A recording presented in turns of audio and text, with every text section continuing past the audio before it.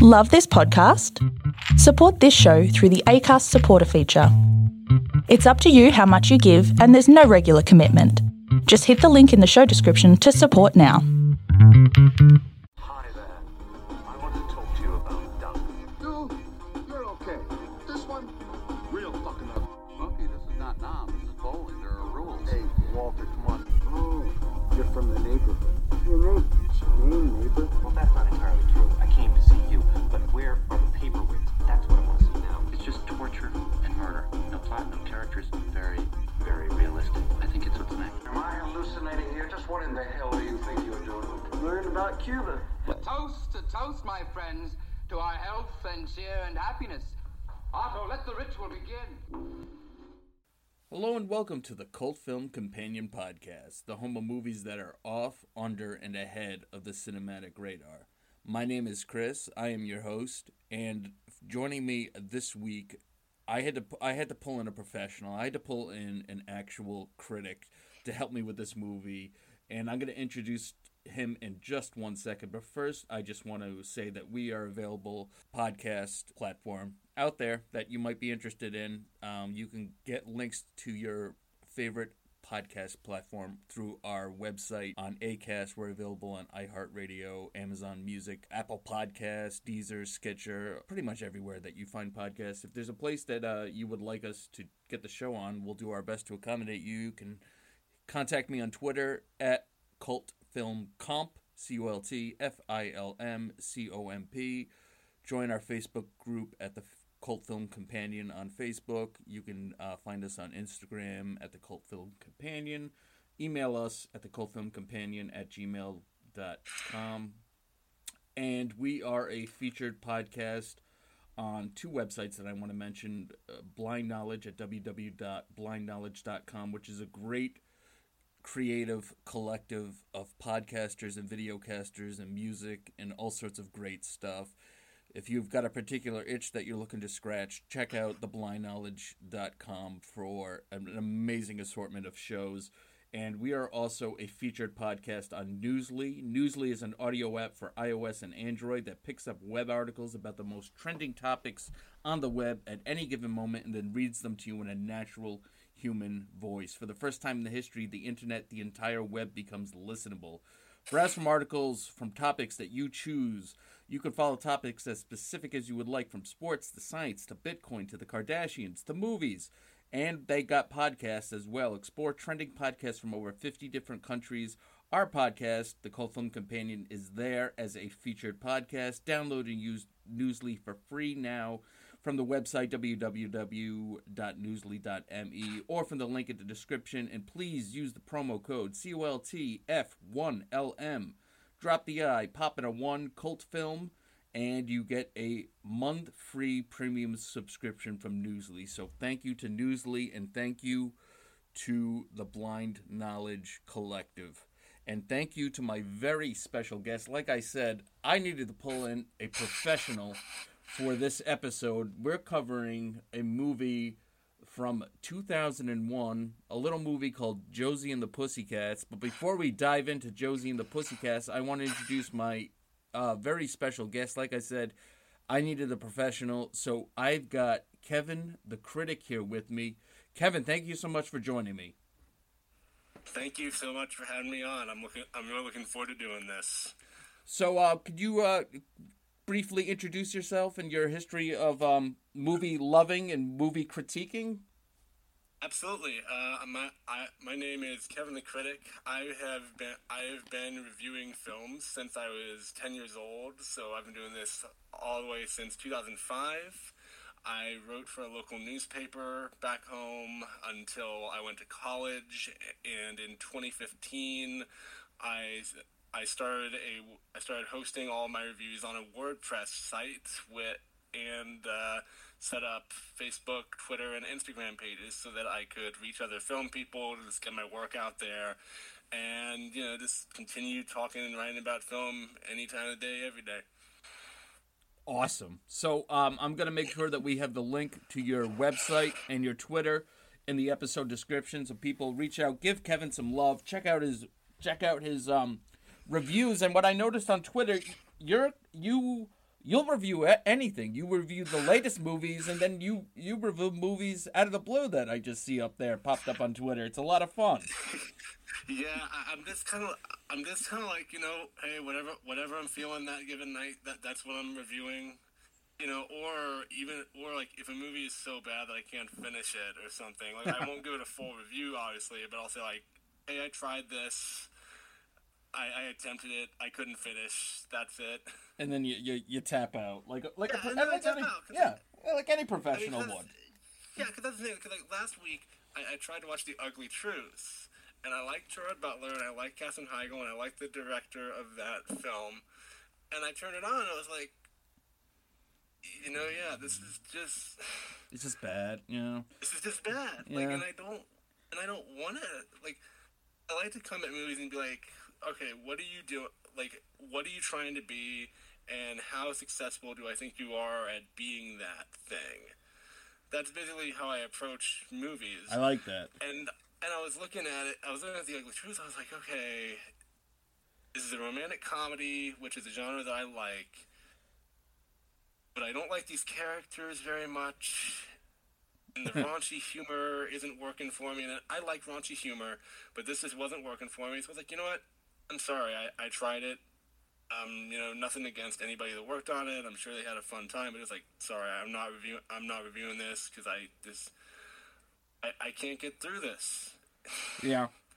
Well, speaking of a movie, I actually that I didn't think that I was going to be able to get through, but I actually so we're talking about Josie and the Pussycats, which came out April 11th, 2001. It was written and directed by Harry Elfont and Deborah Kaplan, who previously had worked together on a movie called,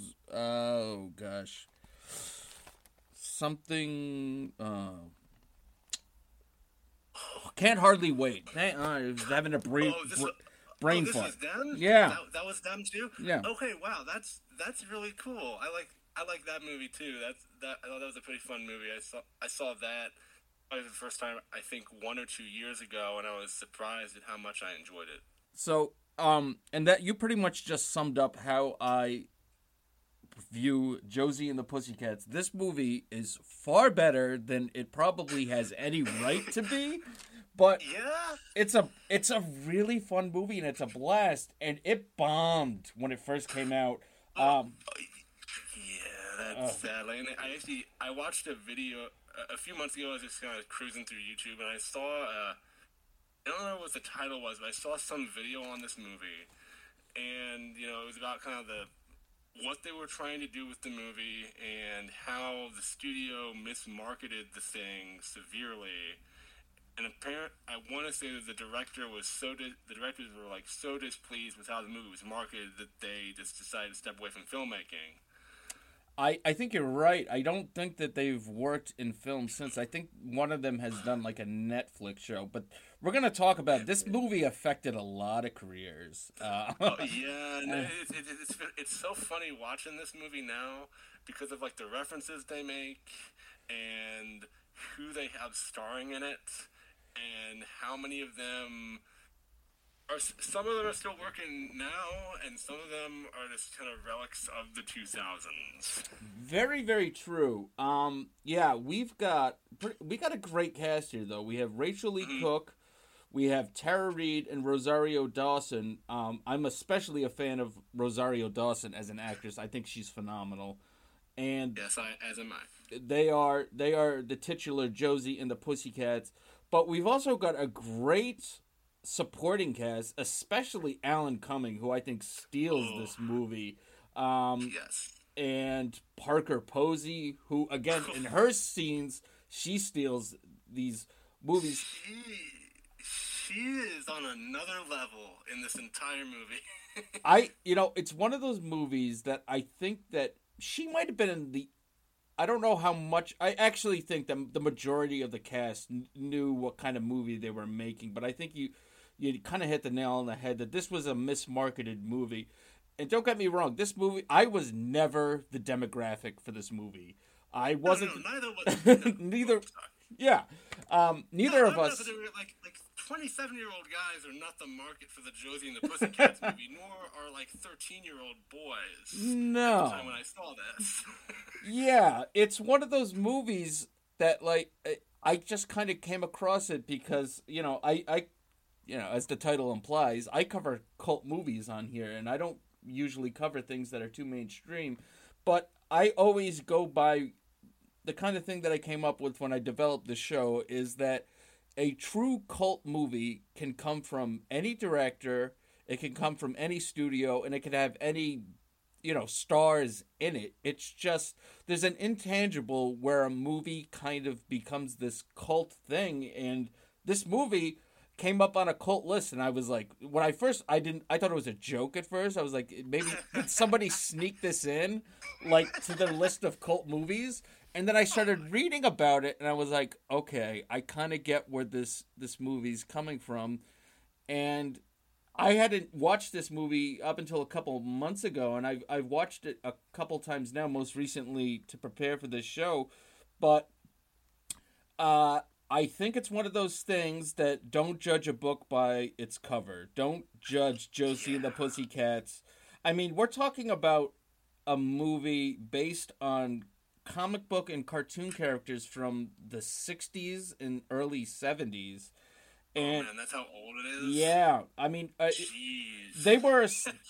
Josie and the Pussycats were a spin-off from the Archie comics. I think, if my notes are correct, the Archie kind of comics, all Riverdale, Archie and Veronica, Jughead, I think that all started in 62, or maybe that was the cartoon series, but then Josie and the Pussycats, I think, came around in 67, 68, 69.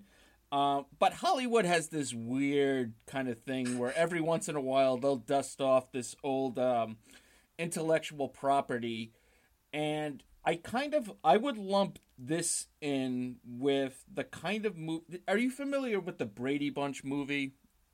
Well, I haven't seen it, but I'm somewhat familiar with it. It was if I want to say I've read it was kind of a parody of the show. It is something, and people didn't. I've never seen it, so I can't speak too much on it. But like from what I understand and what I've read, it was a parody of the show and its tropes. It is that nobody really got at the time, and then it's become more respected as the years went by.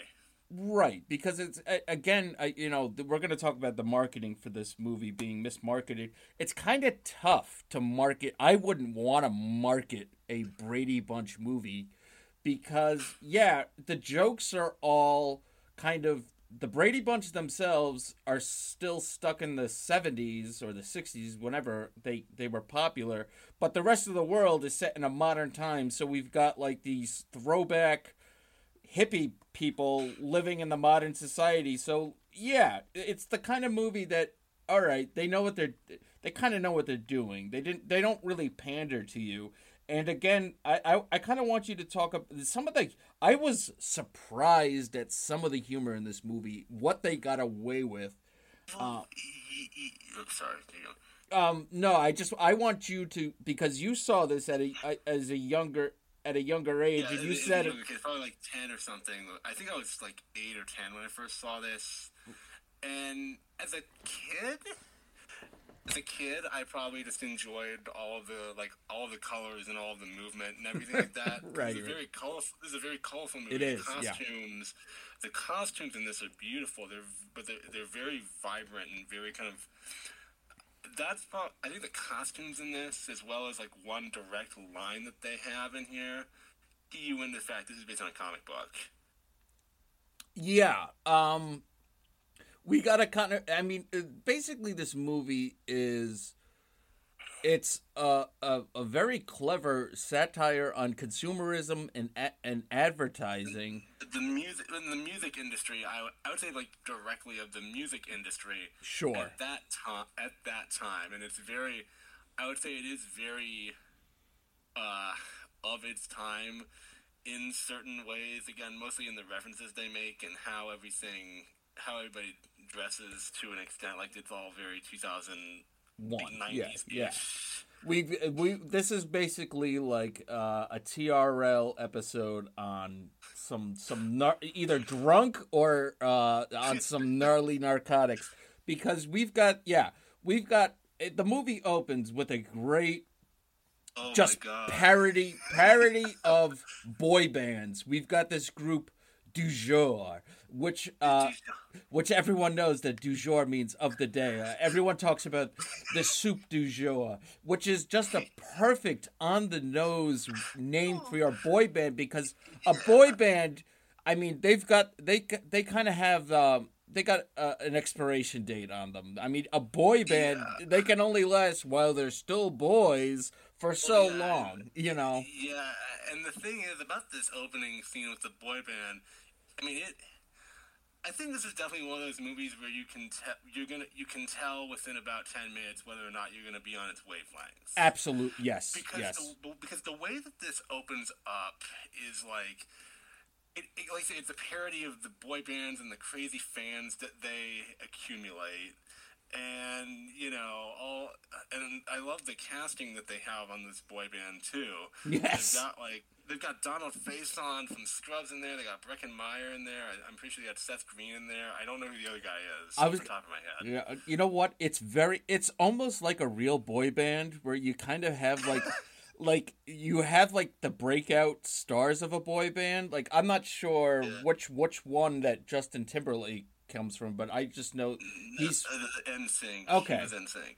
But I'm not... But it's kind of weird to me. Like, when you look at Du Jour, like, they kind of have, like, the flashy ones, and then they have that one, like... Just like, I always remember, like, I think it's the Backstreet Boys. There's, like, one guy that seems curiously out of place. Like, he doesn't belong there. There's a... And that's kind of like what we get with Du Jour. Like, we've got Seth Green and Breckin-Meyer and Donald Faison hamming it up, and then you got like this one guy. You're just like, he seems out of place, because like I could name those three actors off the top of my. I'm like, oh my god, it's Seth Green, it's Breckin-Meyer, it's Donald Faison, and the other guy, I'm like, I have no idea. Oh, and the thing is, back then. We had to remember back then in 2001, they were still kind of rising up. So it could have been. So we only say, oh my God, it's them, because those three guys went on to do stuff that was like kind of major. Right. You know what? This is why I need a professional to help me with this movie. Thank you so much for like making my rambling statement. You're absolutely right. Like, I'm looking at it through 2022 eyes, and that's probably not the case.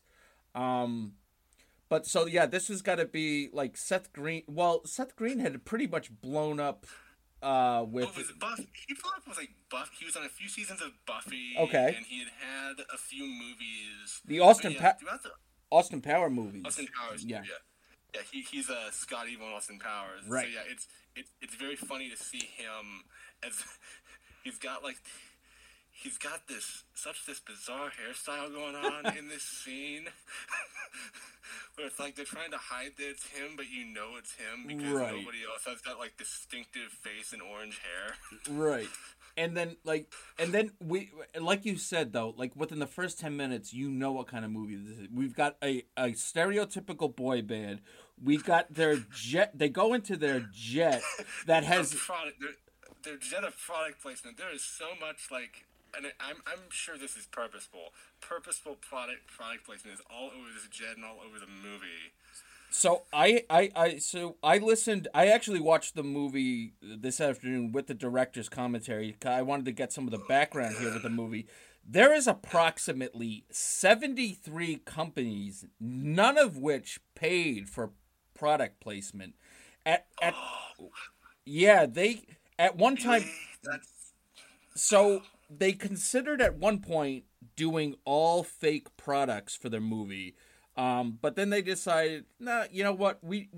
Our whole point is we're taking a poke at American consumerism and advertising and all that kind of stuff. We're just gonna go for broke, and we'll just throw in every single product and logo that we want. And none of these people, well, according to them, none of the people paid for this, but yeah, That's shocking. They're playing every other every window has got the Target logo above it. I remember that distinctly. The Target logo, the old Target logo was all over this jet, the inside of this jet, and every single shot almost every single shot they have in this scene, you can see the Target logo. Yes, and it's like. It's such an eyesore that you just have to come around to. They intended to do this. Exactly. And that was exactly... They just kind of... And that's one of the criticisms that I do have of this movie. For the most part, I really enjoy it. But I think sometimes it's a little too on the nose. I think sometimes when it's more subtle with its kind of digs at the music industry, it kind of makes you think about it. I think sometimes that it's a little too on the nose where I'm just kind of like, it's a little too goofy. But, like, for the most part, the humor really lands here. And I immediately was like, I was on board with this movie the moment the boy band, they say, there's something wrong with our song. We hear something in it. And Alan Cumming listens, and he's like, okay, they discovered the subliminal message, and he just walks to the front of the plane, and his line is, "It's time to take the Chevy to the levee," which is a famous Don McLean song lyric from American Pie, which was then either before or after this movie was a version was done by Madonna, but it's a very well-known music lyric, and I was like, what's going on here? And then him and the pilot put on parachutes, they jump out, and the plane crashes. I was like, I'm on, okay, wherever you're going. Yeah, and it's one of the, again, I think it's one of the, it's definitely, like, I think, too, Alan Cumming and the way that he's acting, that also kind of helps you realize, okay, what kind of tone is this going to have? It's going to be very, very, very campy. Yes. Not cartoonish, but it's going to be bordering on it. I think he understands that really, really well. I think him and Parker Posey, I mean, if they weren't in the movie and if their parts were played by other people, I'm not sure how much how much mileage I would have gotten out of this movie. But he straight up breaks the fourth wall. He, like, looks directly in the camera, like, on multiple occasions in this movie. That you just got to be like, okay, this movie they are very well aware of what kind of movie they're making. So, like, once a movie, like, I love a good music comedy. That's like a subgenre that there's not enough good movies. And The Blues Brothers is a classic music comedy, and This Is Spinal Tap is one of my all-time favorite movies. But this is a great musical comedy, and so we've just got Alan Cumming just chewing the scenery. And then Parker Posey later is just, like, taking the plate of scenery away from him and, like, goshing into it. Like, I think that she's almost outdoing him. Yeah, I mean, she has, speaking of the costumes, she has just, like, she has some outfits in this movie you're just like, no, like, sane, rational human being would ever put on anything like this. But she owns it. Like, she just owns it. Yeah, and she just feels so comfortable in that. Like there's one scene where she's wearing this dress that has a bunch of stuff sticking out the top of it, and every time she turns, it makes a little swishing sound. It reminds... She also... are you talking about... She's got, like, this thing on her head once that kind of looks like a mobile that you would put her above a baby's crib with, like, little things that kind of twirl around. It looks like... Yeah, it's... I mean, in her performance... I love that she's one of my favorite scenes of her is that she's like explaining to everyone, either advertisers or like politicians or both. Or the government. Yeah, she's like showing them their subliminal message video hosted by Eugene Levy. But there's a shot of her there that like Eugene Levy is explaining how they need to use subliminal messages because teenagers are stupid and we got to tell them what to buy. But there's a shot of her she just looks absolutely bored out of her mind. Like, she's bored of her own, like, video. She's like, "Ugh, I gotta show this video again to these people." And, like, that shot was just like, it was just like, like, they're all standing there watching this video, and she's like, rolling her eyes like a teenager. It's perfect. And I love the fact, too, in that scene that, like, she's so casual yet confident in explaining to all of these higher up government people, okay, this is how we're going to manipulate the minds of teenagers to do whatever we want. And the movie just kind of lets the horror of that just sit there. Yeah. And it's all like, yeah, and like it's hosted by, like, there's this video hosted by Eugene Levy, and it's got like cartoons in it, and you're just like, wow, like, but like the whole thing is like, it's very dark and ominous until you find out what her ultimate plan is at the end, and oh my god, and we spoil. I mean, people that listen to our show know that we spoil everything. So, but like, her diabolical plan is like to implant subliminal messages about how cool and how popular she should be, and I'm just like, of course it is. That's your plan. Now, I will say, I'm sure people are probably wondering, that sounds bizarre. Where do Josie and the Pussycats come into this plot? Yeah. So with Du Jour out of the way, Du Jour's onto them. He just he comes across Josie and the Pussycats, and I love the opening little song with them, with like all the little graphics saying who's who and who does what. Right. And then it's like this. I think all the songs in here are actually pretty good. They're not bad. They're not like. Sorry, go ahead. I was just gonna say, I was actually surprised. I did some research about who did the original music. So we've got someone named Dave Gibbs who co-wrote the majority of the original songs, and he's from the power pop group the Gigolo Aunts.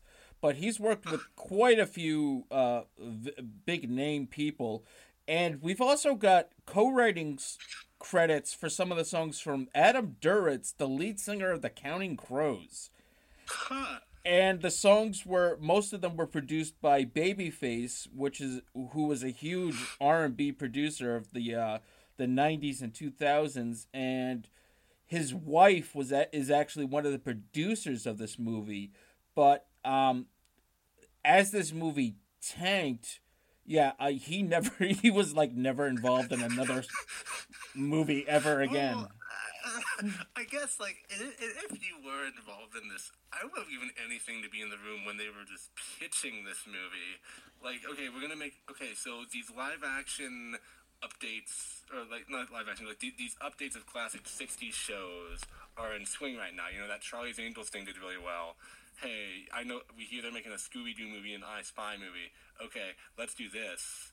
And I'm just picturing the directors pitching this script idea to the studio and somebody actually agreeing to do it. and so I've got here the budget. I mean, the budget was between $22 to $39 million, which I would say it's probably closer to the 22, because in the director's commentary they kind of talk about how they had budget limitations. But at the time, this bombed at the box office. This grossed $14.9 million. So this didn't even recoup.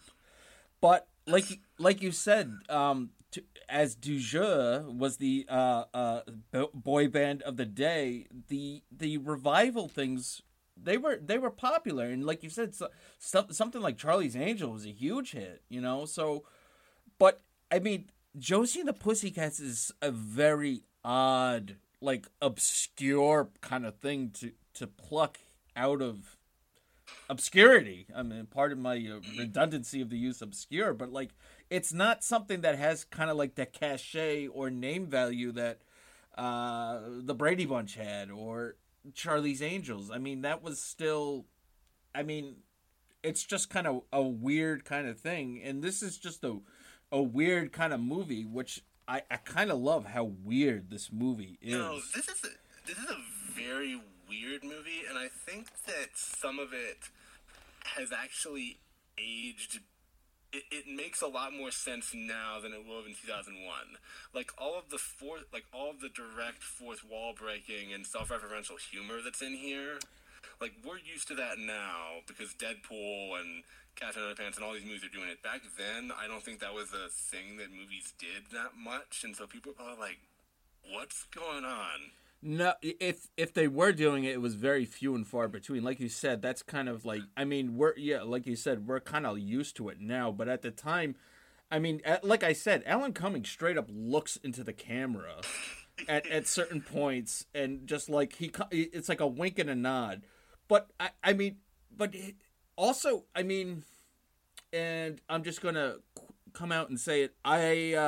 This movie, for a PG-13 movie, and I get it that it's Josie and the Pussycats, but there's a lot of innuendo in here about pussy and about women.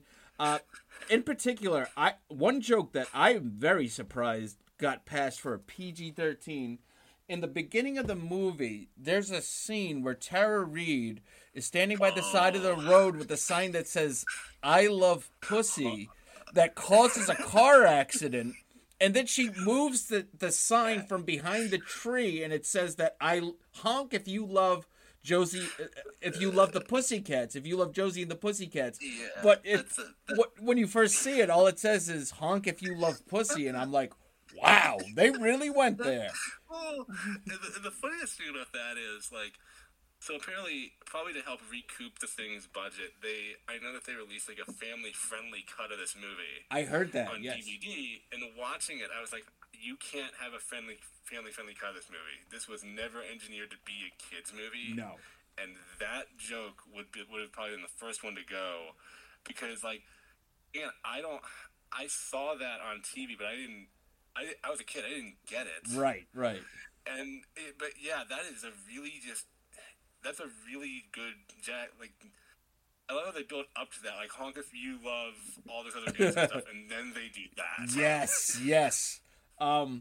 Yeah, I remember when I ordered this, I had the option on Amazon which copy I wanted to get, and I was like, I don't want to see the PG family friendly version. Like you said, I think that was just a studio trying to. We need to make some money off of this. This movie is far dirtier than we anticipated. But no, I mean, this is one of the this is a PG-13 comedy that really is PG-13. I mean, I know they had to cut out a lot of there's not a lot of profanity, but there's enough. No. I mean, but yeah, there's jokes and innuendo like that really are just kind of like at a certain age. It's almost one of those things I wouldn't want to watch with someone, because like, what happens if I show this to my son or daughter and they're like, "Daddy, that you laughed at that joke, but I don't get it. Why is that funny?" Like, And I'm sure that, like, and of course, as most kids do, like, I made my parents watch stuff with me over and over again, and I'm sure my mom was horrified at some of this. But she was like, "Is he getting it?" Yeah. And the answer was always no. So it's like, okay, you can watch this because they're gonna censor stuff on the TV versions. I saw the PG-13 version, but it was like, my mom knew I wouldn't get the innuendos. Okay. So it was like, okay, whatever. There's the swearing is mostly minor. Yeah, I think the worst. I just remember it because I just watched it. But at the end of the movie, Parker Posey gets upset. She calls someone a bastard. But other than that, I don't remember a whole lot of profanity. It's mostly just kind of it's clever writing. It's clever innuendo. That I mean, that if you get it, you get it, and if you don't, you don't. But I mean, I kind of like that these two people, they were just like, we're getting to make a Josie and the Pussycats movie, so we're just gonna like go for it, and we're gonna embrace the kind of, like you said, it's a campy movie, but it's a fun kind of camp, and it's visually never boring, which I love. No, there's never there's never a shot in this that looks like, oh, they just set that up there, and there's a lot. They put a lot of thought into the shots and the editing. The cinematography was done by Matthew Libatique, and it was edited by Peter Teschner. I'm sure I'm butchering your names. I apologize. Yeah, sorry. But the shots and the editing, it's always unique. It's never kind of a boring kind of thing. I don't remember much about Can't Hardly Wait. I think I saw it once, probably when it first came out. I remember thinking it was okay, but this movie, I just love like how visually it's so quirky. You got some pretty catchy songs in there, with some big name talent behind the music. Speaking of behind the music, that's one of my favorite jokes when they do that, because again, I knew what behind the music was. Like, I never watched it, but I knew what it was. Yeah. And so it's one of those ubiquitous cultural things that everybody kind of knows. Okay, this is what that show is. Right. And so when they used that, I was like, "That's genius." And of all things, they parodied the Captain and Tennille. I couldn't tell you anything about the Captain and Tennille other than it's a name that I know that I've heard, but like, it's so perfect. It's so pitch perfect. That's one of the better moments in the movie that I'm just like, wow. Okay, they get it. And there's also speaking of the supporting cast, we've got Alexander and Alexandra. Alexander is the original manager of Josie and the Pussycats, played by Paulo Costanzo, and Alexandra is portrayed by Missy Pyle. But one of my favorite lines in this movie is he looks at her. They're on the airplane after they sign with Alan Cummings' character, and he goes, "Why are you here?" And her response is, "Because I was in the comic book." And his response is, "What?" And she goes, "Nothing." I love that scene. That line is one of my favorite lines because it's like the most. Alan Cumming has one line later, but it's like. That is one of the... I love that they just admitted that, like, okay, we've got this character here, why? Oh, because they were in the original source material. And only this movie could pull that off. Yeah, I mean, it's great. And a lot of people were comparing this movie kind of to a Spice World, which was kind of the Spice Girls movie. Yeah. I saw the Spice Girls movie. I was like, that is one of the strangest movies I think I've ever seen in my life, and I can't remember much of it. The only thing I remember is, like, an alien comes down at one point, and in the end credits, the Spice Girls are, like, talking to you, I think. So it kind of tries to be weird for the sake of weird, and it's not nearly as clever as... I mean, there was I don't think there was a lot of thought put into Spice World. I think that was kind of like a product. They were like, Spice Girls are popular. We can make money if we turn them into a movie. This movie is just kind of like, we're going to make fun of the fact that you're turning the Spice Girls into a movie. Like, they're just making fun of the music industry. They make fun of movies. It's just, I just think this movie is... so much, and it's kind of a concealed compliment, but it's better than it has kind of any right to be. Like, if you think of what a Josie and the Pussycats movie could be. Well, and the funny thing is, I'd love to watch an episode of the cartoon so I could see, like, all right, what was this like before they got their hands on and adapted it? Because this being my only exposure to what this property is, I presume that the cartoon was a clever thing. And I've had people tell me that it was kind of ahead of its time in some ways. I think it was. But I don't know. No, I'm not all that familiar with it. I know they were kind of satirizing like bubblegum pop bands. And Archie, it's very interesting. And I need to ask you something because I'm not familiar with this. But at the time, Archie Comics, and it should be noted that Riverdale Productions was one of the companies that helped produce this movie, because Josie and the Pussycats are characters from Riverdale, from the Archie Comics. But Archie Comics denounced this movie when it came out because of the adult themes and dark subject matter. But man, I'm guessing what happened when Riverdale came out in the CW. Then did they even announce that? See, that's a lot darker than this. That's exactly what I wanted to ask you. Is that I when I read that the follow up comment. I mean, so we're talking 2001 when this movie came out, and Riverdale I think came out 2017. Something like that. Yeah, 2017. So I mean. And I've not watched an episode of Riverdale. I'm familiar that it's kind of a dark take on Archie comics. Have you seen Riverdale? I've watched a season and a half of it so far, and it's a lot darker than I'm guessing the comics are. Of course, it's got that CW look to it. Everybody's super angsty, but also unbelievably sexy. Right. Everybody lives in a nice mansion. Mm-hmm. But everybody has intense drama with their parents that it's like, y'all need to work this out. And it's campy too. The first season I thought was a really good campy, and then the second season I was like, God, it got darker in tone. I was like, I don't know if I like this. So Archie comics kind of I think they denounced.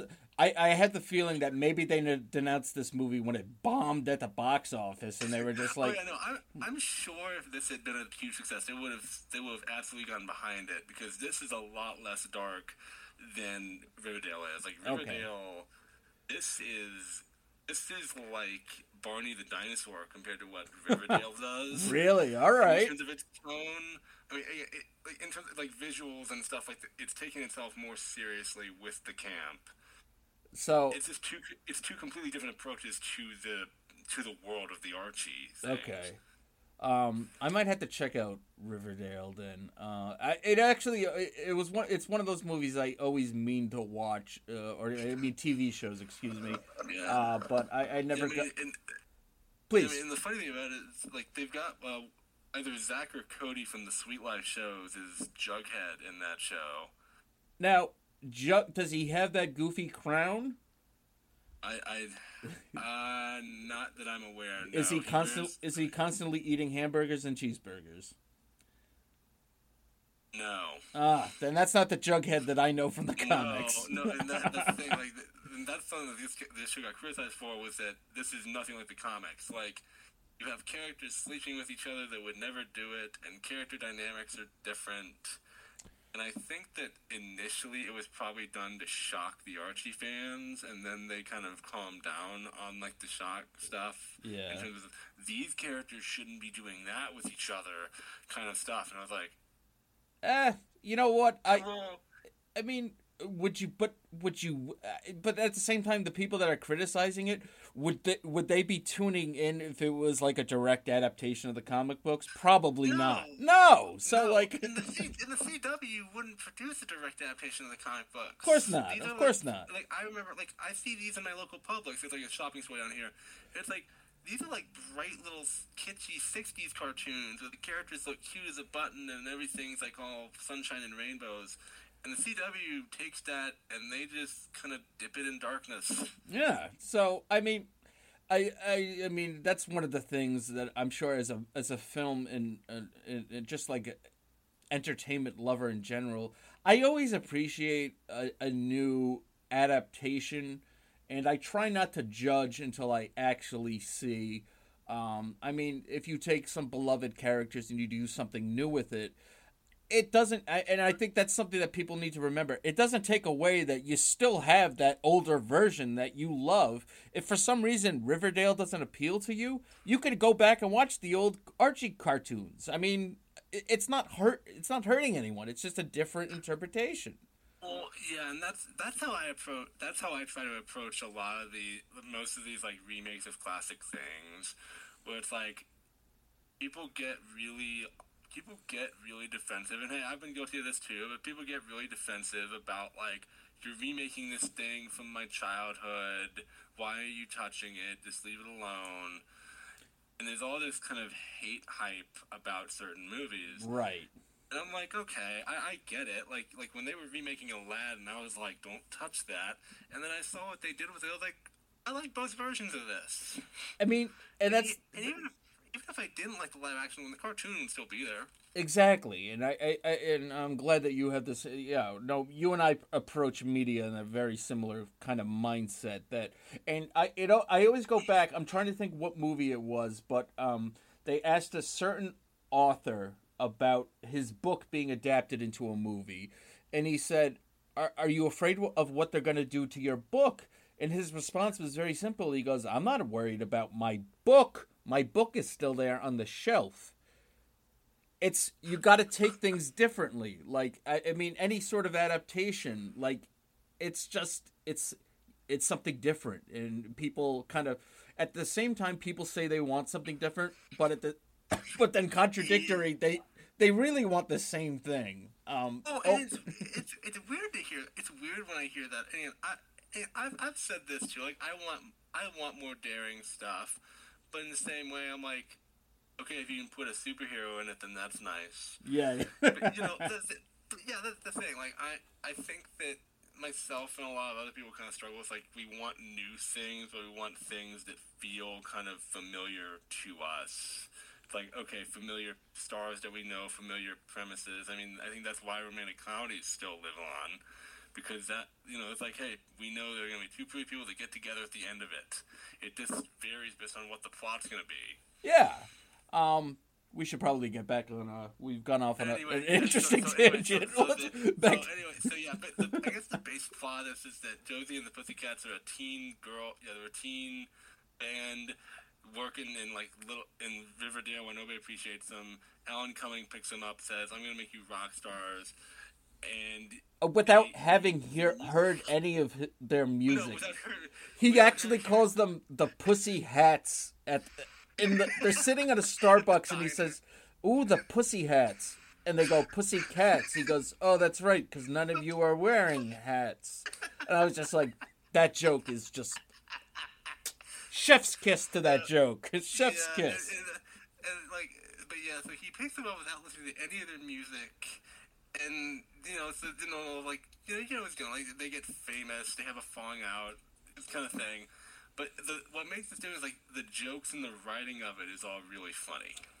Yeah, he straight up sends the Rosario Dawson and Tara Reid to TRL, where they are sent there to be killed by Carson Daly and a cast member from Mad TV.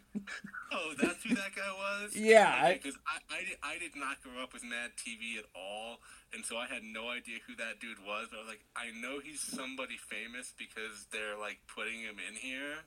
Yeah. And they're having to do all these impressions. One of which didn't age well, having a Bill Cosby impression in there. When I got to that, I kind of was like, yeah. Oh, that's too bad. And the fact that he does his Bill Cosby voice and says, "Bill Cosby wants to kill you," I was like, oh my god, Bill Cosby might really want to kill me. Like, that's scary, man. Yeah, that's the other thing. I love, too, when he does Chris Rock and Rosario Dawson's like, that's a terrible Chris Rock. Yes. I did like, he does a good Eddie Murphy, though. I will give, but I just... He does a good Eddie Murphy. Yeah, but like you said, like, the plot, I mean, this movie... It's not about the plot. It's about the jokes and the message. And, like, the plot is just kind of, like, side dressing to the fact that we've got some hilarious... Like, the whole TRL thing is great because they walk into, like, a room where they've got cardboard cutouts of famous people. There's three... Matt Damon is sitting in there, and I was trying to figure out who are the other people. I didn't Johnny Depp's in there. Gwen Stefani was in there. People that were popular at the time. But then Ari Spears, who's black, walks in and says, "Hi, I'm Carson Daly." And they go, "You're not Carson Daly." He goes, "Yes, I am. Check out my nails." And then I was like, okay, that joke was all right. And then they nail it because the real Carson Daly shows up. He goes, "Dude, you gotta stop telling people you're Carson Daly." I was just like, ugh. And even not growing up with Carson Daly or the Carson Daly Show, I was like, all right, he's a TV guy, and they show him doing his thing later. So even if you didn't know who he was, you could get it. But then I love that there's a machine in there that says, Heath Ledger is the new Matt Damon. Yes, yeah. And that was just sad. I was like, oh, Heath Ledger's gone. I mean, but again, I think that just kind of speaks to how this movie was kind of ahead of its time. It's one of those things, some of the jokes, especially that Bill Cosby joke, that doesn't age well. But, I mean, it kind of, prophesized about how great Heath Ledger was going to be. I mean, at the time, in 2001, I probably couldn't tell you a Heath Ledger movie. Other than that, I think he did a night movie. Yeah, he's A Knight's Tale. Right. It's the one where he's I've never seen that. I've heard it. I've heard that's another cult movie that some people really love, and some people are just, they don't get it. I've liked everything I've seen Heath Ledger in. Or, most of what I've seen him in. But, yeah, that's funny that they would use him. Yeah, he was hot. He was hot with the audience. They were airing this at the time. Yeah, he was a hot commodity after 10 Things I Hate About You. Yeah, that's it. That's a great one too. Yeah, I mean, I guess something else that I like about this is that I think the three leads have really good I call it friend mystery together.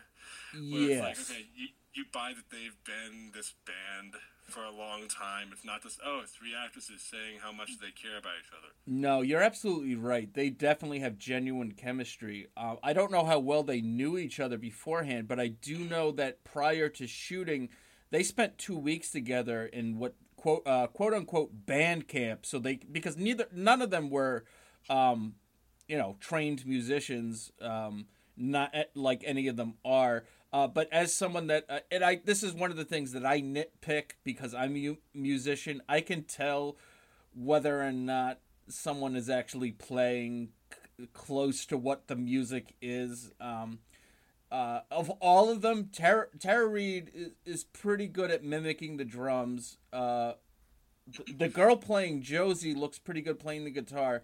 I don't know what happened. I don't know what happened with Rosario Dawson, but I'm just doing this as a musician. I'm looking at her play the bass and what the bass is actually doing. I'm like, but she gets a pass because I think she's a phenomenal actress. Thing that I noticed this time, I wasn't thinking about that while I was watching because I'm not as well versed in music as you probably are. But something that I did notice this time was that in the music sequences, they don't cut to Rosario Dawson as much. No, And I was kind of trying to figure out why aren't they cutting to her as much? It's almost as it kind of. I just noticed that I felt kind of off. Why aren't you cutting to her? And maybe it was because she wasn't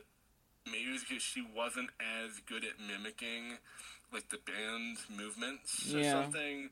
It could be. I mean, I don't know. I wasn't there, so I don't know why. But yeah, I did kind of notice, you're not cutting to her as much as the other two when they're, actually with their music kit. Yeah, that's interesting. I wonder if they did have some a music advisor on there going, well, don't show Rosario too much because she doesn't look like she's really playing. There's one scene in particular, and again, this is me nitpicking as a musician, but I mean, what they call it is you finger the notes or the chords of what you're doing, and there's a scene where she doesn't even have her fingers on any of the strings of the bass, and I'm just like, oh no, Rosario, you're my girl. I love she is such a she's a great actress, so I'll give her a pass, but I did. Yeah, and I think she's great everywhere I've seen her. I don't think I've ever seen her be bad in anything in my life. I have you ever seen the movie Kids from the 90s? No, I know that Harmony Korine did it because another reviewer mentioned it, but I've never seen it. Well, Harmony Korine wrote the screenplay. It was actually directed by something Clark. But it was the first movie that was her film debut, and all the acting in that movie, it's a very real movie. It's kind of it's the day in the life of some hardcore New York teenagers, and I think the director just kind of picked her up off the like saw her sitting on her porch and kind of threw her in the movie, and that's kind of how she got her start. But she, yeah, like you said, I don't think I've ever seen her give a bad performance. Most recently, are you a fan of the Daredevil series at all? Yeah, I've seen. I'm in the middle of season 3 right now. Yeah, I love her on all the Defenders series. They basically just made her like the Nick Fury of the used to be Netflix Marvel shows. Right. We could do a whole show about how I am just amazed that the same company put out something like Daredevil and Jessica Jones and the Defenders and Luke Cage, and then something as awful and borderline unwatchable, a borderline unwatchable Iron Fist. See, another thing, I heard how bad Iron Fist was, right? And I'm following these shows and people's reactions. I'm like, all right, people probably just hating, and so people probably just hating on it to hate. And then I watched about 10 minutes. I was like, this is Arrow if it sucked. Yeah, you know what? This is Arrow if it was garbage, man. Like, why do all of this? That is such an apt analogy. You're absolutely right. I mean, they basically have the same backstory, don't? Yeah, Oliver Queen. They're both rich guys who went away, learned how to be ninja fighters, and then came back to defend their city, being angsty about it. But then Green Arrow is badass, and Iron Fist is like, I don't even like if I don't think I'd want to have a cup of coffee with that guy in my local. I'm all set. That's the thing, like, I think, and like. I didn't watch the show. Like, I watched Defenders, and that was my first introduction to that character. Danny Rand is his name. Right. Yeah? Yep.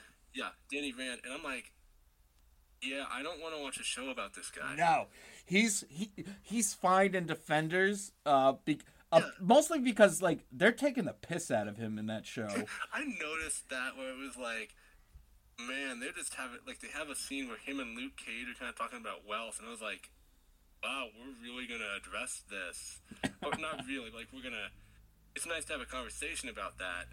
And then they're just kind of, the show's just saying, yeah, he sucks, he's lame, even though we centered the entire plot around him. Yeah. Once again, we've gone off on another tangent. But the other thing is, I think this is probably like, the best utilization I've seen of Tara Reid's kind of acting persona. Yes. You know what? You hit the nail on the head again. Like, her character is supposed to be the ditzy blonde, which is probably not too far. I don't know her. I probably shouldn't be throwing shade, but I don't think it's that far off. But you're absolutely right. Like, this is the ultimate ditzy blonde, but she's like a lovable ditzy blonde. Like, you kind of like the two Rosario and Rachel Lee Cook. Like, they know that like she's not gonna be the one that comes up with a witty comeback. But I mean, you're right. Like, I mean, she's great in this role. Like this was perfect. It's the best. This is probably.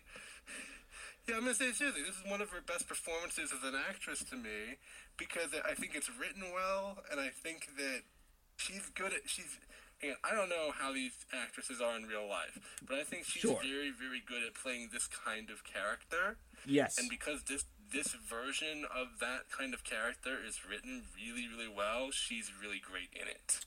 Yeah, we can't, I don't think that we need to really mention these two. I would love having revisited this movie, I do think that Harry Elfont and Deborah Kaplan, I mean, they wrote and directed this. I think they were hurt the most by this movie bombing. I kind of think Alan Cumming was at the point where it didn't really matter to him. Parker Posey, I mean, this was just something in her resume. Not to diminish her performance, but I don't think that hurt her. Rachel Lee Cook is quoted as saying that she was pretty much put into movie jail. Like, she was kind of like, because I don't think I saw her in another movie Until the Hateful Eight.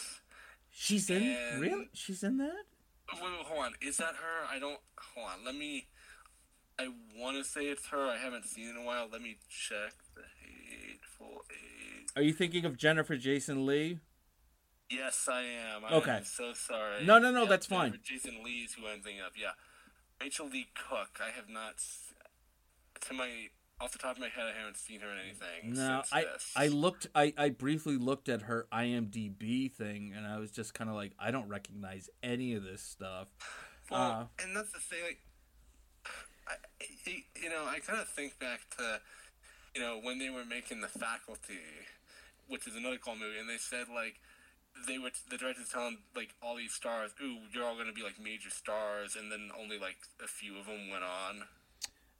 Yeah.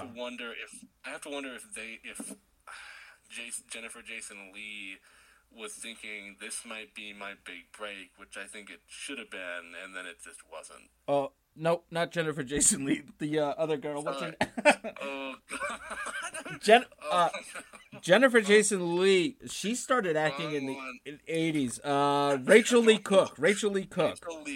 Oh my God, that's embarrassing. No, it's those damn names with those three named actors. I mean, why can't you just have an easy name to remember, like Cher or Madonna? No, it's fine. But yeah, I think like you said, it was too on the message of it was too on the nose. I think it's on the nose and purposeful about it. But I also think that its message about, like, think for yourself and don't just consume things is genuine. Yeah, no, yes, it is. And I kind of, but again, and I kind of like that they're like, just to be your real self. And then we get this incredible scene where Alan Cumming pulls off his wig to reveal that he's balding, rubs his forehead. He's albino. He's sucking at his gut, and Parker Posey, I guess him and Parker Posey's characters had gone to school together, and like he was in love with. But it was actually her idea that her character. It was Parker Posey's idea that her character should have a lisp at times. And that's great because I think that. I love there's a scene where they go into, like, what she calls her girly room. Yeah, the lisp and the Let's go. Whoever the production designer is on this, they knocked themselves out with that room. It was 1 second. I can tell you right now. Jasna Stevanovic. Well, he or she knocked themselves out with that room because it was like. I don't know, I just love the design of it, and I like that, she goes into the list for a second, and then she stops. Yes. Speaking of jokes that didn't age well, though, there's a couple weight jokes that probably wouldn't fly today. I thought they were... I mean, and again, people kind of just... It's a joke, but I think Parker Posey straight up asks Rachel Lee Cook how much do you weigh? Yeah. Just like, when that happened, I was like, that is so awkward just to ask someone, and then she's giving her the massage too, which is just like, yeah, it's funny, but it's so bizarre even for the movie. Yeah, that was one of the lines I was like, whoa, you wouldn't be able to say that now because like and I get it, people suffer with, who hasn't at one point or a time suffered with either body weight or body dysmorphia, but there's some of the... Sorry, go ahead. I was just going to say, I just think, some of the jokes, I mean, I thought they were funny, but some of those jokes might hit a little close to home for certain people, but, Some of them would. I mean, I think generally the jokes and the targets they're hitting are... They were clever about, like, not being offensive about it. 'Cause, like, this is in that time where it's, like, something about Mary was still big, and so everybody was trying to be, like, big and raunchy and offensive. Right. And so I like that this movie doesn't really do that. Like, that weight joke that you mentioned is the only one that's kind of And then the Bill Cosby thing was unintentionally, Yeah, but I mean, know, like, other than those two, there weren't any jokes that stood out to me as being like offensive. Like this hasn't offensive or this hasn't aged well. Or, however they meant it. I don't know. I guess I'm just going through things I like the scene when Tara Reid's in the shower and it's just covered in McDonald's. Yeah, and she's singing "If You're Happy and You Know It, Clap Your Hands." She's like scrubbing herself with the McDonald's mascot. I love that the subliminal messages like are so just like it just like is immediate that like you could just be like you have your mind reprogrammed. It's like, I want to go get a Big Mac, but you're a vegetarian. He's like, oh, just like it's. Oh no, yeah, and that's funny. And like I love that. And the one kind of out of character moment, I guess, for Val is like she gets mind controlled too. Really, he's like, I want some Reeboks or something. Yeah. Like, oh, man. Well, yeah, you're standing 2 feet from it, so I guess that's why it worked in 5 seconds. Yeah, but I mean, again, this is not a movie where you get too hung up on the plot because no, it's absolutely not. And I think it is hilariously nefarious. Yes. That's what the plan is. Like, this would actually be a good business plan if somebody was crazy enough to fund it. I thought about like, are they putting subliminal messages in Spider-Man No Way Home, which is why people have seen it enough times for it to reach $1 billion? I wouldn't put it past Hollywood, but I love that there's not really. But it's like this is just a mere suggestion of it in a movie plot. I like that there's a couple. I mean, it's not subliminal because it comes straight up on your screen, but they're talking about how subliminal messages. The politicians like, well, we're gonna pull the cord on your project because we find subliminal messages work better in movies than in music, and it just flashes on your screen. It says Josie and the Pussycats is the best movie ever. And there's a scene where in the background, it's on a screen. I think that this is one of the scenes where they're discussing the subliminal messages, but on one of the screens, it actually says in the background, "Can't hardly wait" is underrated. And I was just like, good for you. Shout out your own movie there. Good for you. Another joke like that's just like a little background thing on the screen for a second is, during their musical rise to fame that happens over the course of a week. You can see like when they're rising up the charts, you can see one of the newspaper headlines is Cameron Diaz, Lou, and Barrymore to star in Josie movie. Oh, yes, the cast of Charlie's Angels. All right. There's and all I could think of was like, why is Lucy Liu playing Rosario Dawson? Yeah, that raises some question. There's just like so many little things like that where you have to pay attention to it to notice them. Yeah, I like that they don't push it in your face too much. You notice it or you don't. There's a montage moment, and I just saw this in my most recent reviewing of the movie. There's a scene where, of all characters, it's Tara Reid's character. She's reading a book that says like 10 steps to help with anger management. I'm like, really? The ditzy blonde needs help with anger management? I'm like, okay. Well, like that character needing help with anger management is funny. Yes. No, but yeah, I just love the energy to this thing, and you can tell like how much fun everybody's having making it, and they're playing it campy but straight. Speaking of playing it campy, the Du Jour band, one of their big songs is Backdoor Lover. Oh, I noticed that. That was like, wow, okay. See, that was the thing that I didn't notice as a kid at all. And then I got to a teen and I was like, wow. They went there. Okay. They went there with Du Jour's Backdoor Lover. Right at the start of the movie, too. So anybody that brought their, like, 7-year-old is like, Can we get refunds? Yeah. Between that and the scene of Tara Reid holding the sign that says "honk if you love pussy," yeah, I would be like, okay, this is not a movie for kids. So, and I think, I mean, like you were saying, the marketing for this was kind of a mess. But I could see this is a tough movie to market because, like I said, neither one of us is the demographic, but we're the kind of people that would enjoy this movie.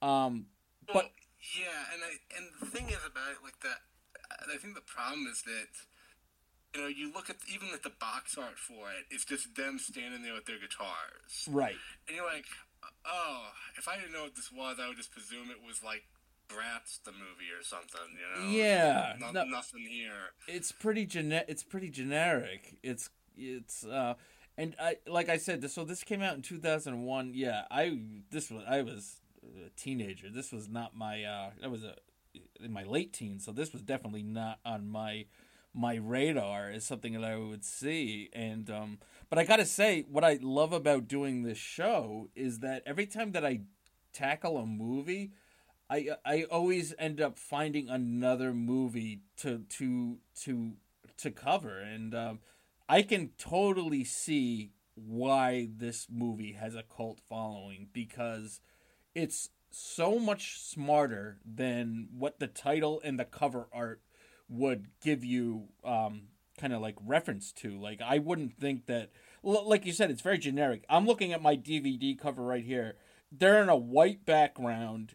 They're just standing, like it's the three of them standing there.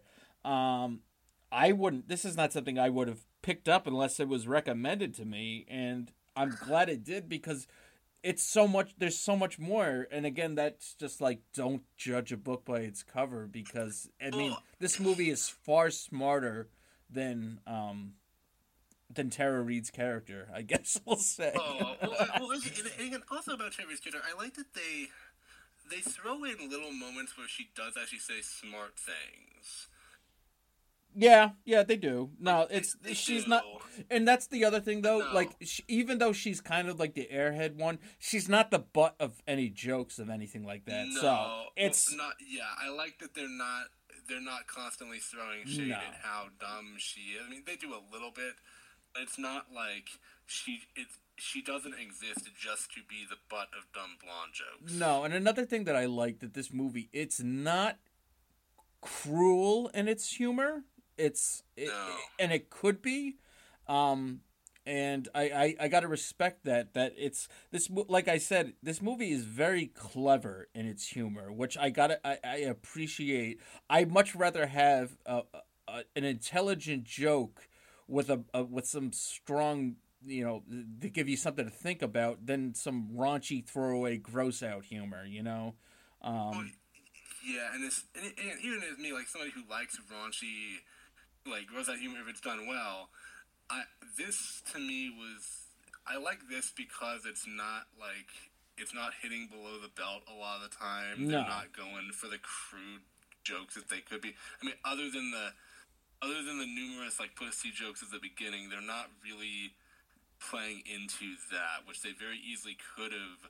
And like making reference to that throughout, and I'm happy it's gonna get out of the way early. Yeah, they could have easily, I guess they call it punching down. They could have easily kind of, like you said, gone for some below the belt humor, and it could have been an ongoing running joke about Pussycat, and like it would have gotten old. You would have been like, oh, it was funny the first 3 times I heard it. Enough, movie, we get it. Like they did some clever wordplay here and there, and like then the rest of it is just like, I mean, there's another bizarrely funny scene where Alan Cumming is trying to convince Rachel Lee Cook not to go out to see her future boyfriend.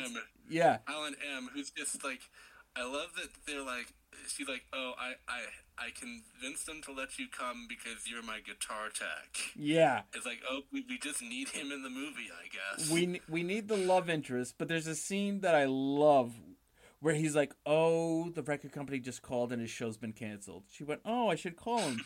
And he went, oh, there was a message down at the front desk from him that's saying not to call him. Like, it's just one of these things that it just keeps going and going, and it's just so absurd. But like, I like that absurdist kind of humor, and it's very well written. It's very clever in its humor.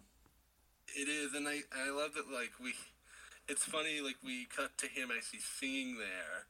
At this bar where he is, and he's like, "Hey, this song is dedicated to a girl that isn't here. It's called, I Wish You Felt the Same," or something like that. Yeah. And then you cut to Missy Pyle just sitting there in the back with a sign that reads, "I'm with the band."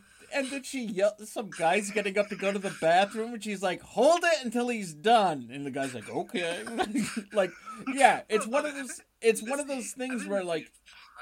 It was just like one of those things where, like, I'm like, oh, this scene could be boring. And then all of a sudden Missy Pyle shows up and you're just like, okay, we're back to the ridiculousness. And Missy Pyle just kind of shows up in any scene that otherwise could be boring and just kind of injects her own strangeness in there. Like the scene where they're in the bathroom putting their makeup on together and she's just kind of standing there in the background giving weird looks while they're deciding whether or not to go with Alan Cumming. And, in the scene where they figure out what the machine is, and she's like, Pepsi One is the new Diet Coke. Yeah. Or whatever it was. And I was like, wait, is Pepsi One a real thing that existed? Was it? I don't know. I know Crystal Pepsi was a thing for a while. Oh, God, Crystal. And I don't know there was a new Coke, but like I said, there's like 73 different companies like scattered throughout this. I think one of the most interesting things, and it's kind of like, this kind of aligns itself with kind of how the movie did at the box office, is there's a lot of shots of the Sega Dreamcast, like everywhere. And the Sega Dreamcast, I think, was discontinued like a week after this movie came out in theaters. So that was just like, yeah, so that's just like that's a bad omen right there. So I think another telling line in this about its box office take is that and again, this is like at the very end, we're spoiling everything. At the very end of the movie, Rachel Lee Cook is they're out in front of this crowd before the concert, and she's like, "We have a new song for you. It's okay if you like it, and it's okay if you don't." So it's almost like the movie admitting, I know I'm weird and some people aren't going to like me. And I kind of respect that.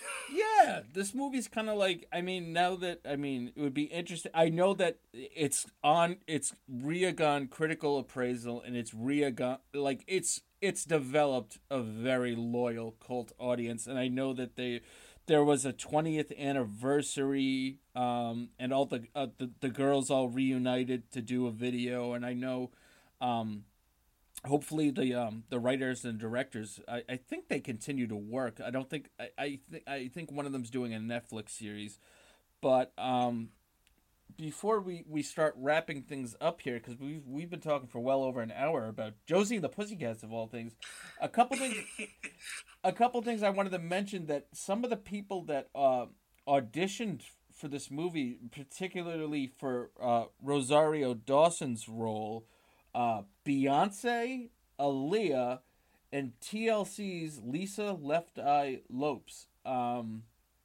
So that was, and I think there were some pretty big names being thrown around, particularly who's going to play Josie. But yeah, this movie, they had high expectations for this movie, and unfortunately, yeah, at least like Beyonce, and I believe it's pronounced Alia, they were like they could sing, so I could see why they were considered.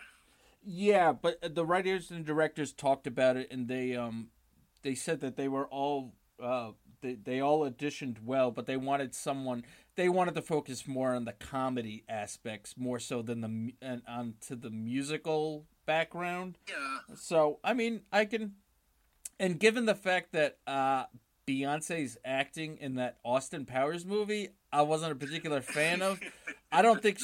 I think she's a phenomenal performer. She's got a great voice. She's an incredible singer. stick with singing. Stick with singing. You know. Yeah, I've seen. I don't think she's a bad actress, but she's not the best. I think singing is definitely something that she is stronger at doing.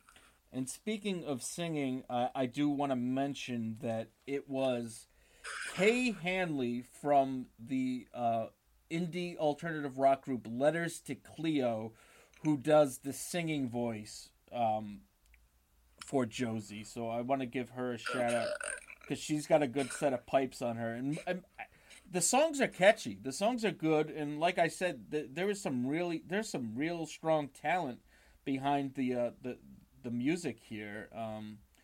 Again, I mean, I totally get why this movie has a cult following, and if you've listened to me and Kevin talk for almost an hour and a half here about it, if you haven't watched Josie and the Pussycats since it came out, or you haven't watched it at all, I recommend this movie because I think especially if you like a good, smart, well written, well produced, beautifully shot, just straight jab at the music industry. Unfortunately, this movie this is definitely a movie of its time, though. Like, this movie, like, smells like 2001. Like, you could just, it's just like there. It's permeating in my nostrils. It's like you said, with Sega Genesis stuff, which I didn't notice because I didn't grow up playing that system. But it's like, yeah, if there's a Sega Genesis on prominent display in your movie, you can kind of guess what era it's in. Yeah, and this was I don't know if TRL is still a thing, but... See, the last time TRL was relevant to me was when they made the Drake and Josh Go Hollywood movie back in, like, 2006 or something, or 2007. So, yeah, that movie ends with a TRL performance, and you're like... What even is that? Yeah, that's one of those things. I'm sure that in hindsight, there's certain things that the writer and director would have changed. But I mean, I kind of like it because it's kind of reminiscent of some of the more pop culture aspects of a time in my life where I was an angsty teen, where I wouldn't have cared as much, which is why I didn't seek this movie out at the time it came out, but I dig it. I dig this movie a lot. This movie is it's a lot more fun and funny than I thought it was going to be. So any final thoughts, Kevin, about Josie and the Pussycats? Yeah. I think this is a really fun, funny, and very clever movie. I think that everybody is playing it up just enough. And, if you like, smart, smart satires of the music industry that are very direct, I would say definitely check this out. Also, if you're a fan of anybody in the cast, it's some of their strongest work. Yeah, I mean, this movie is worth the price of admission just for Alan Cumming and Parker Posey. I would love I grew up seeing with Alan Cumming as the dude from Spy Kids, and so when I saw him in this, it was like, that's awesome. Yes, he's such a. I remember seeing him. He was in a James Bond movie. I think it was GoldenEye. It was GoldenEye. That's what he was in. And then I saw him in Son of the Masked a lot, which I wish I could get the hours back I spent watching that as a kid. I've only watched humorous reviews of that movie. That movie looks like a train wreck. It's bad. If it ever develops a cult following, I will be a little bit amazed. You and me both, my friend. If Alan Cumming can't save your movie, then it's not salvageable. I mean, just pull the plug right there. Great acting, great cast. Again, I want to thank my guest here this evening covering Josie and the Pussycat. I needed a professional, and this man hit it out of the park. Thank you so much, Kevin the Critic. Why don't you hit us up with your Twitter and your webpage here so people can check you out? Yeah, absolutely. You can find my full written reviews on kevinthecritic.com. My Twitter is at Kevin_the_critic, and you can find me on Facebook and Instagram at Kevin the Critic. Thank you so much, Kevin. It was an absolute pleasure. I hope this is just the first time we have you on the show. I'd love to have you on in the future. I'd love to be on. I'd love to be on again. Thank you. Thank you so much. Thank you to our listeners. We do the show for you listeners, and again, we are at Cult Film Comp on Twitter. We're on Instagram, the Cult Film Companion. Join the Facebook page. I love getting movie recommendations. I've gotten some really good ones, so please keep sending them our way, and please show my guest Kevin the Critic some love. Check out his reviews. Follow him on Twitter, because this man will just, like I said, I love that he reviews recent movies, and then he pulls out something like it was actually, I think, your tweet about this movie that made me want to ask you to come on the show. I was like, this would be perfect. I mean, so please follow Kevin the Critic on Twitter. For him and for me at the Cult Film Companion, we wish you all a good night, and check out Josie and the Pussycats.